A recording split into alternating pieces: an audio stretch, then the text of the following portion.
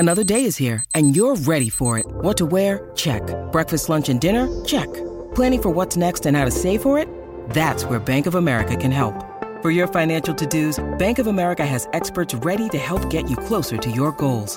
Get started at one of our local financial centers or 24/7 in our mobile banking app. Find a location near you at bankofamerica.com/talktous. What would you like the power to do? Mobile banking requires downloading the app and is only available for select devices. Message and data rates may apply. Bank of America N.A., member FDIC.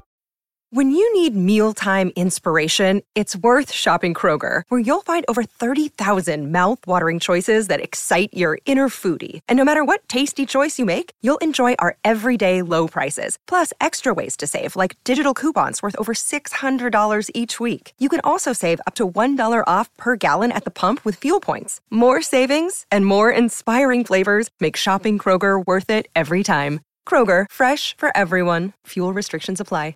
Talk to Nice Sleep. Before we get into this next story, I want to thank Caleb, Fuzzies for Money, and Jaden for joining my Patreon. Your support goes a long way. For all of you who would like to gain access to my bonus episodes as well, head on over to my Patreon page at patreon.com/drnosleep. The link is also in the description below. Thanks again. Now time for the story. 2 years ago, I spent a few months in a homeless shelter. It was a low point for me, like it was for so many people. My job as a line cook at a fine dining restaurant was a casualty of the pandemic. My savings dried up quickly. The people who I would usually rely on during hard times weren't faring any better than I was.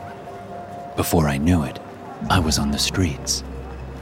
Eviction protection came too late for me. I shuffled aimlessly from place to place trying to stay warm. It was the most difficult 4 months of my life. Just as I was at my wit's end, a lady directed me toward a long-term shelter where I was lucky enough to get a bed. It was a godsend. Reliable housing and food were something I took for granted for so many years. My time at the shelter made me grateful for the life I had and made me look forward to a day when I was secure again. During my time there, I worked as a custodian. All of the jobs in the facility were staffed by other residents of the shelter. It put a little bit of money in my pocket, and it helped pass the time. Most importantly, it gave me a sense of purpose again. Not everyone there worked, though. There was a dormitory for men and women who weren't well enough to work. Some of them had physical limitations, while others suffered from mental illness. They remained in the dorm most of the day, and I got to know quite a few of them as I would clean the common areas. James Hartman lived there. He was about my age, 37 or 38 if I recall correctly. You wouldn't have known it by looking at him, though. He was skeletally thin with sparse wisps of iron-gray hair. His gums had retracted from the base of his teeth, and all of his joints protruded horrifically under his skin. He was nice enough, but off-putting. It wasn't just his unhealthy appearance. That you could get used to. He never left his room and rarely had visitors, but he would talk nonstop. It wasn't like mad rambling. No, it was more like half of a conversation. When you looked into his room, he was always alone. I would go to his room twice a week to clean up. James rarely got out of bed. The desk and bedside table in his room always held untouched remains of meals the other workers brought to his room. Almost none of the food from the plate would be eaten, and I would throw the molding plates into my rolling garbage can. We would make small talk sometimes while I cleared away the waste. "How are you today, James?" I asked one afternoon. Smells of molding food and spoiled milk drifted through the air. "Feeling all right today?" "About the same as usual," he said quietly. "How about you?" I droned on for a few minutes about my work at the shelter and told him I was looking for a full-time job and an apartment. He would nod his head weakly and smile, showing his elongated teeth. I knew he was trying to be pleasant, and I hated myself for it. But I always felt so uncomfortable when I was in his room. It was like talking to a living corpse. "James," I said, "I hate to be nosy, But are you sick? You never eat, and it looks like you're wasting away. Has the shelter taken you to the hospital to get checked out?" He laughed weakly, which morphed into a heavy, wet cough. "I'm not sick," he said in a matter-of-fact tone. "They've taken me to the doctor, but they all say there is nothing wrong with me. Just can't eat. When they put in a feeding tube, I pull it out. Makes me sick."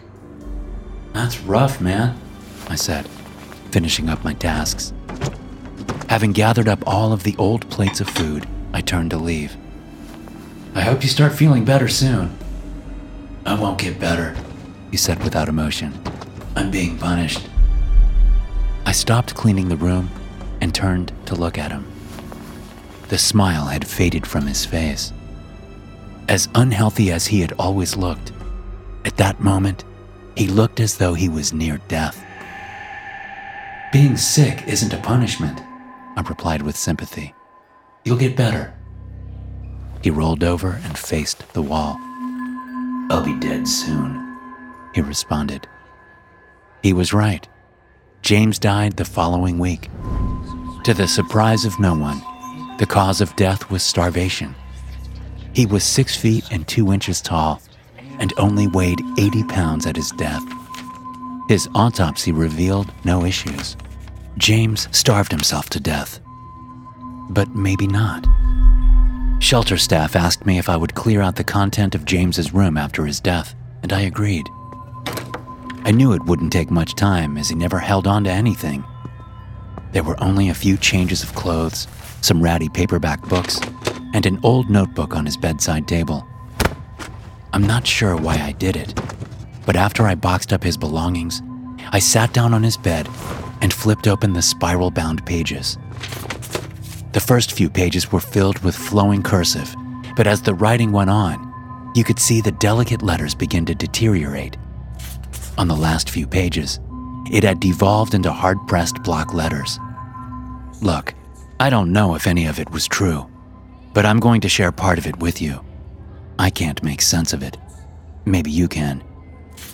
Everything beyond this point is James's own words. I'll leave them just as he wrote them. This isn't a journal. No need for times and dates. I'm just going to write to the best of my memory how I ended up this way. The thoughts in my mind are hazy now. My stomach grumbled so severely I could feel my chair shake. I looked around the conference room to see a few of my coworkers stealing glances at me from the corners of their eyes. There was no sense in pretending it wasn't me. It was an everyday occurrence now. Do you think everyone heard it this time? My attention drifted to a huddled mass in the corner of the room. The corpse acknowledges me with a slight nod as my eyes meet with the hollow sockets of his face. One side of his jaw dangles to the side, disconnected from his skull. A bloated, black tangle flops lazily over his chipped teeth. His mouth used to move to the sounds of the words in my head, but in his advanced state of decomposition, his detached jaw no longer allowed him to complete the illusion. He just stared blankly as he mocked me. Maddening words echoed in my head. How much longer do you think you can go on, James? It's been at least 3 days since you've eaten. Maybe 4. What the hell do I know? Time doesn't mean as much to me anymore. No one else can see Robert as far as I can tell. He follows me everywhere now. When I first started to see him, I went to countless psychiatrists and therapists. All of them listened to me as I described in detail the rotting homeless man that followed me everywhere. He talked to me constantly and woke me up in the middle of the night. No matter how many professionals I talked to, none of them could find a diagnosis. A few suspected schizophrenia, while others were concerned I had a brain tumor. More than one assumed I had a drug problem I couldn't come to terms with. It was a fruitless effort, and I gave up after 6 months. I came to terms with the horrifying truth. I wasn't sick. I was haunted. I'm not exactly sure when I met Robert for the first time. but he was a regular fixture in my day even before he began to haunt me. The investment firm I worked for was in the heart of downtown in a major metropolitan area. It was only a short walk from my high-rise apartment, so I traveled on foot unless the weather was bad. The fresh air and exercise were nice. The constant barrage of homeless people begging for money, not so much. For my first few years working for the firm, I usually carried spare change in my pocket. As I made my way to work, I would give a few quarters to each homeless person that asked as I went. Growing up in a small Midwestern town, my parents instilled in me a sense of charity. They always seemed grateful for the few coins I gave them each day, and it filled me with a sense of satisfaction for helping them in some small way. Robert was one of the homeless people I saw on my walk to work each morning. He always sat on the stoop of an abandoned apartment building, backpacks and plastic shopping bags behind him filled with his possessions. We didn't talk much at first, but he would toss me a wave and a friendly smile as I passed by. His appearance was well kept for the most part. Neatly cropped gray hair and no more than a few days of stubble. All of his clothing, well worn, was in reasonably good condition. The only sign that he lived on the streets was all of the bags of property sitting behind him on the porch. He was the only one who didn't ask me for money. One morning he spoke to me, just a casual conversation. "Morning, sir," he said cheerfully. "How are you doing today?" "Not too bad," I replied. "Just heading to work. How are you?" He smiled and gave me a thumbs up. I waved in return and continued on my way. It wasn't an earth-shattering conversation, but it was the start of daily small talk. He had a kind of way about him. As the weeks turned into months, our conversations grew a bit longer, and I started to learn more of his story. Robert had been a construction foreman for many years, until a workplace accident put him on medical leave. Scaffolding he had been standing on collapsed and caused damage to his spinal cord. He spent several weeks in the hospital followed by physical therapy. Slowly, he was getting back to normal. The pain medication became problematic. "Couldn't get the monkey off my damn back until it was too late," he told me one day. "Don't mess around with that shit if you don't have to, James. It'll sink its claws into you and take everything away. I'm clean now, but hell, I lost everything in the process." His story struck a chord with me that day. It occurred to me once again that Robert had never asked me for money. I had never seen him ask anyone for money. There was no cup for change and no cardboard sign asking for help. He just sat and waved at everyone passing by on the sidewalk. "Why don't you let me give you some cash, Robert?" I said as I pulled my wallet from my back pocket. I pulled a few bills out of my pocket and extended them toward him. "Maybe it will help you get a little closer to getting back on your feet." Robert smiled and pushed the money back toward me. "I appreciate it, sir," he said. "You just hang on to that for now. Day labor isn't too hard to find around the city, and I managed to make enough to keep my stomach filled up. It's a kind offer, but maybe you can keep it for me for a particularly bad time." I stuck the cash back into my wallet, assured him that I would help if he ever asked, and said goodbye to Robert. He never did get any money from me.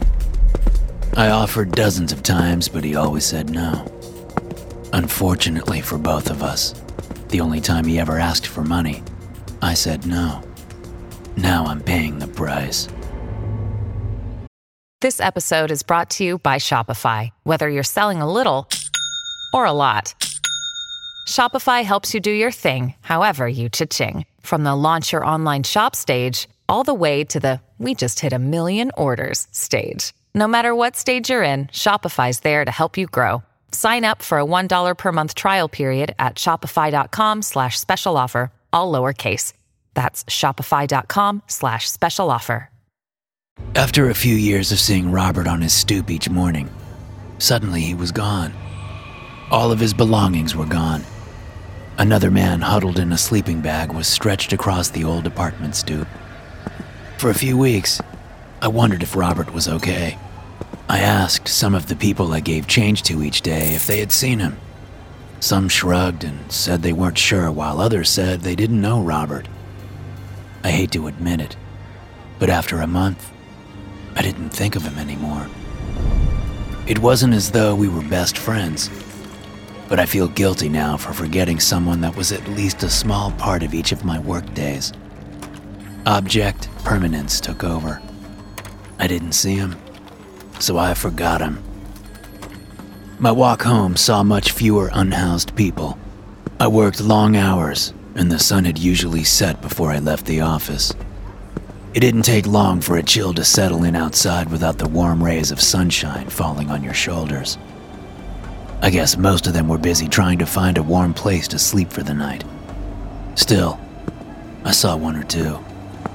A few quarters in every cup. Some kind words and well wishes, then off to my apartment.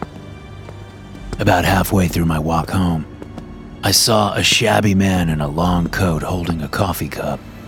He was extending it toward passers-by, largely ignored and staring at the ground. As I drew closer to him, I dug a few quarters from my pocket in preparation to drop them in his cup, but he shuffled into the alleyway to his side, looking dejected. When I reached the alley, I saw him picking up a tattered backpack and slinging the straps around his shoulders. Reluctantly, I walked toward him with my quarters in hand.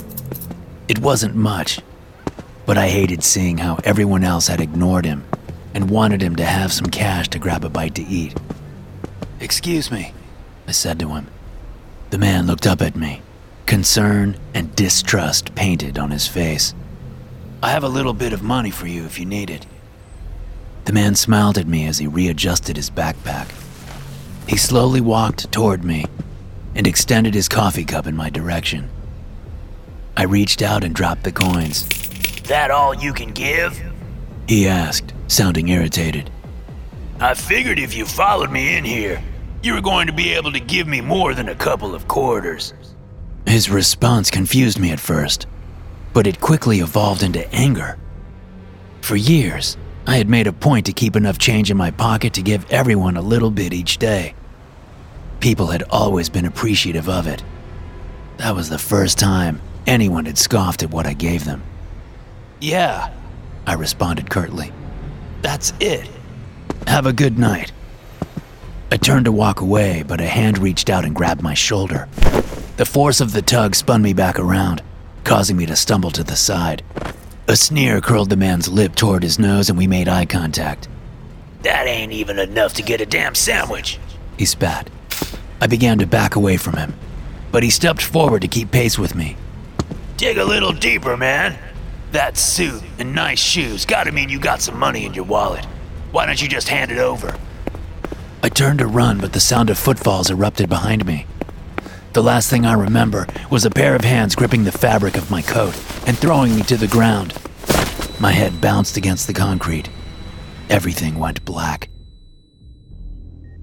The next few months were a roller coaster for me.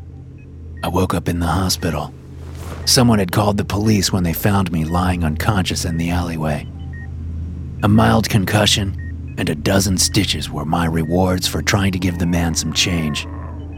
Turns out he wasn't even homeless. His name was Tyler Hilton.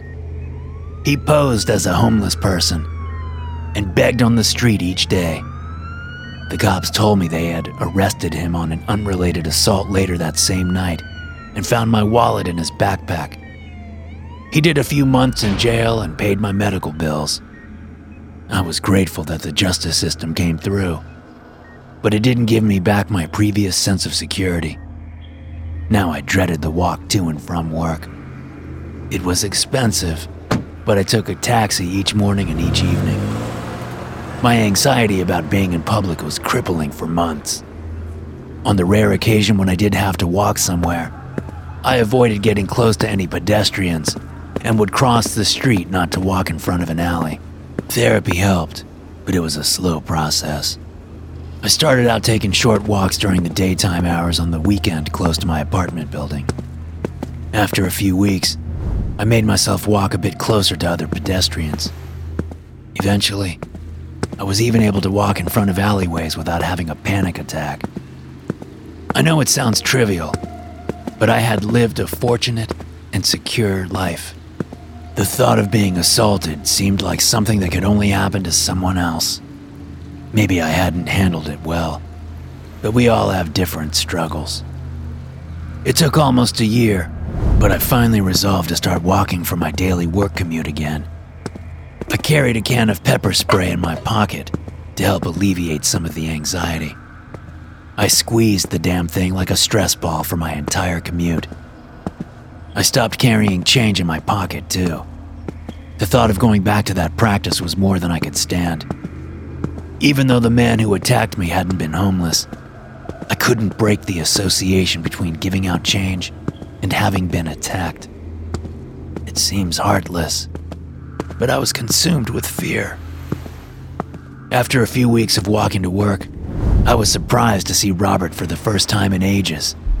He wasn't on his usual stoop. Instead, he sat with his back resting against a brick wall. A tattered duffel bag sat beside him on the sidewalk, and he stared down at the ground. He didn't look well, either. When I had last seen him, he had still been neatly shaven with a close-cropped haircut and a fairly neat set of clothing. Now shaggy, whitening hair dangled in front of his eyes. A matted beard fell onto his chest. His clothes were filthy and riddled with holes. For a moment, I considered passing him by since he hadn't seen me, but something made me stop. "Robert?" I questioned. "Is that you?" He looked up at me, eyes sunken into his thin face. While he had never been a large man, when he looked at me, I could see how much weight he had lost. The muscles danced and rippled under his skin. But he smiled and waved. For a moment, he looked like the Robert I had seen so many mornings. James, he exclaimed, voice hoarse. Where have you been? It's been a long time. I hesitantly walked closer to the man. I had an accident, I stammered, pointing to the scar on the side of my head. The wound had healed, but a delicate line of scar tissue still ran across my scalp. I'm doing better, though. You were gone for a while, too. Is everything okay? The short-lived smile melted away from Robert's face. He pulled up his left pant leg, revealing a gruesome field of scars. I looked on in horror at the patchwork of pale, mended skin. Got hit by a car, he muttered. Broke my leg pretty bad. Spent a while in the hospital. I was doing better, but that damn monkey crawled back on me. I looked at him with a puzzled expression, and he realized I didn't understand what he meant. They had to give me narcotic painkillers after surgery, he said. Got hooked on them again. When they released me from the hospital, I couldn't get any more. Did some things that I ain't so proud of to try and get a hold of some. Shit, I said weakly. Robert, I'm so sorry. He waved a hand at me and smiled again. No sweat, he said with a bit more vigor. I'm clean again. It's been rough, but I'm off the junk, trying to get myself back together. I stood in silence, wanting to comfort him but failing to find the words. Say, he said, I hate to be that guy, but you made a kind offer a long time ago. Think you could help me out with a little bit of that cash? As I said, I hate to ask, but I'm kinda in a spot. My heart raced when he mentioned the money. Suddenly my mind was filled with memories of the man in the alley that had assaulted me. I couldn't open my mouth to answer. Just a couple of dollars would help, he said, pushing his wiry frame from the ground and stumbling toward me. Nothing much. Just maybe. Whatever you can help me with. I haven't eaten in days. I panicked and ran. All logic had left my body. Internally, I knew Robert probably wasn't dangerous, but my mind couldn't keep itself under control. My legs didn't stop until I made it into my building. My daily walk to work was a thing of the past. I started taking cabs again. That morning on the sidewalk was the last time I saw Robert. Alive, anyway. This show is sponsored by BetterHelp. Do you sometimes feel like you need to get something off your chest? Everyone, including myself, carries around stress, and sometimes it builds up until it feels like you might burst. That's where BetterHelp comes in. Therapy is a safe space to talk through what's on your mind and figure out how to move forward. With BetterHelp, you can finally get things off your chest and start working through what's weighing you down. BetterHelp is entirely online, designed for convenience and flexibility to make it easy to fit your schedule. You just fill out a brief questionnaire, get matched with a licensed therapist, and start your sessions. If your therapist isn't a perfect fit, you can easily switch at no additional charge. So why not give it a try? Therapy offers broad benefits, from reducing stress to gaining new insights. Take that step with BetterHelp and feel the relief. Get it off your chest with BetterHelp. Visit BetterHelp.com/DNS today to get 10% off your first month. That's BetterHelp, HELP.com/DNS. It was already dark when I got home to my apartment from work. 4 months had passed since I fled Robert on the sidewalk.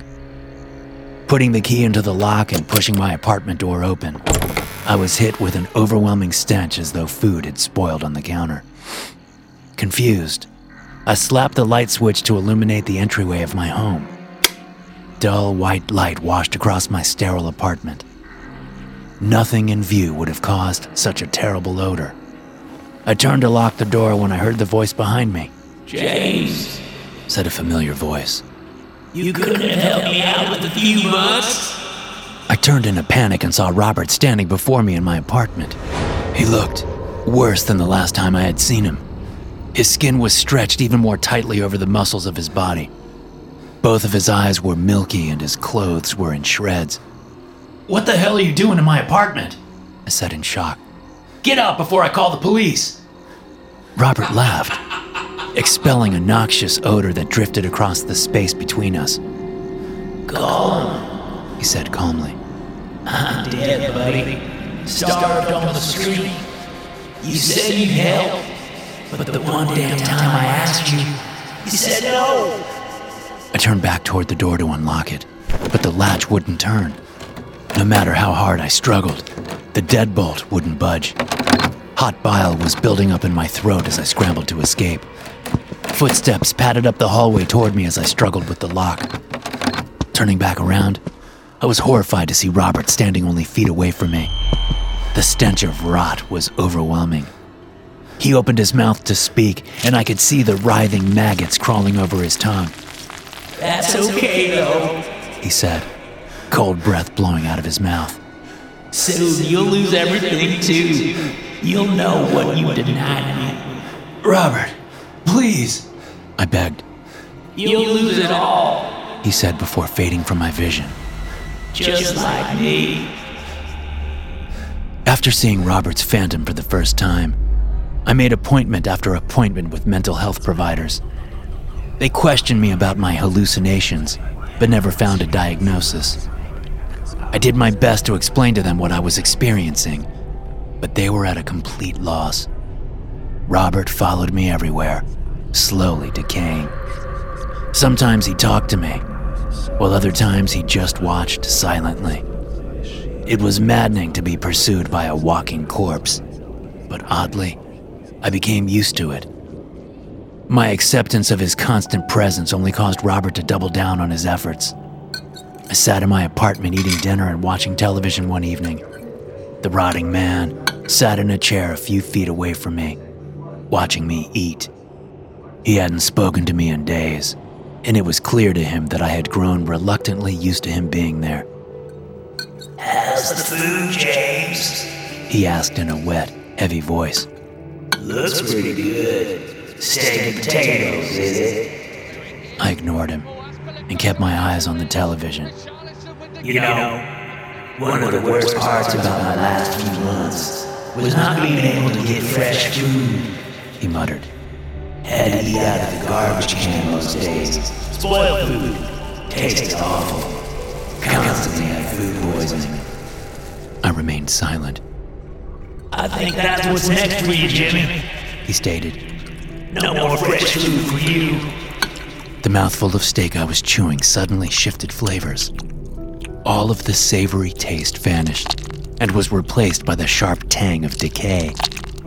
I had never tasted spoiled food before, but the taste in my mouth matched the smell of every past date item of food I had ever smelled. I retched onto the table in front of me. Chewed food covered the plate. I looked down at it to see all of the food looked perfectly safe to eat, but the acrid smell of rot filled my nose. From that day forward, every piece of food I put in my mouth tasted like it was expired. My weight dropped rapidly as I was unable to stomach more than a few bites a day of the rancid tasting stuff. My energy dropped just as quickly. Patches of my hair began to turn gray, and my skin began to develop flaky patches from the malnutrition. He took away my ability to sleep, too. During the nighttime, Robert's decaying frame sat in a chair in the corner of my room.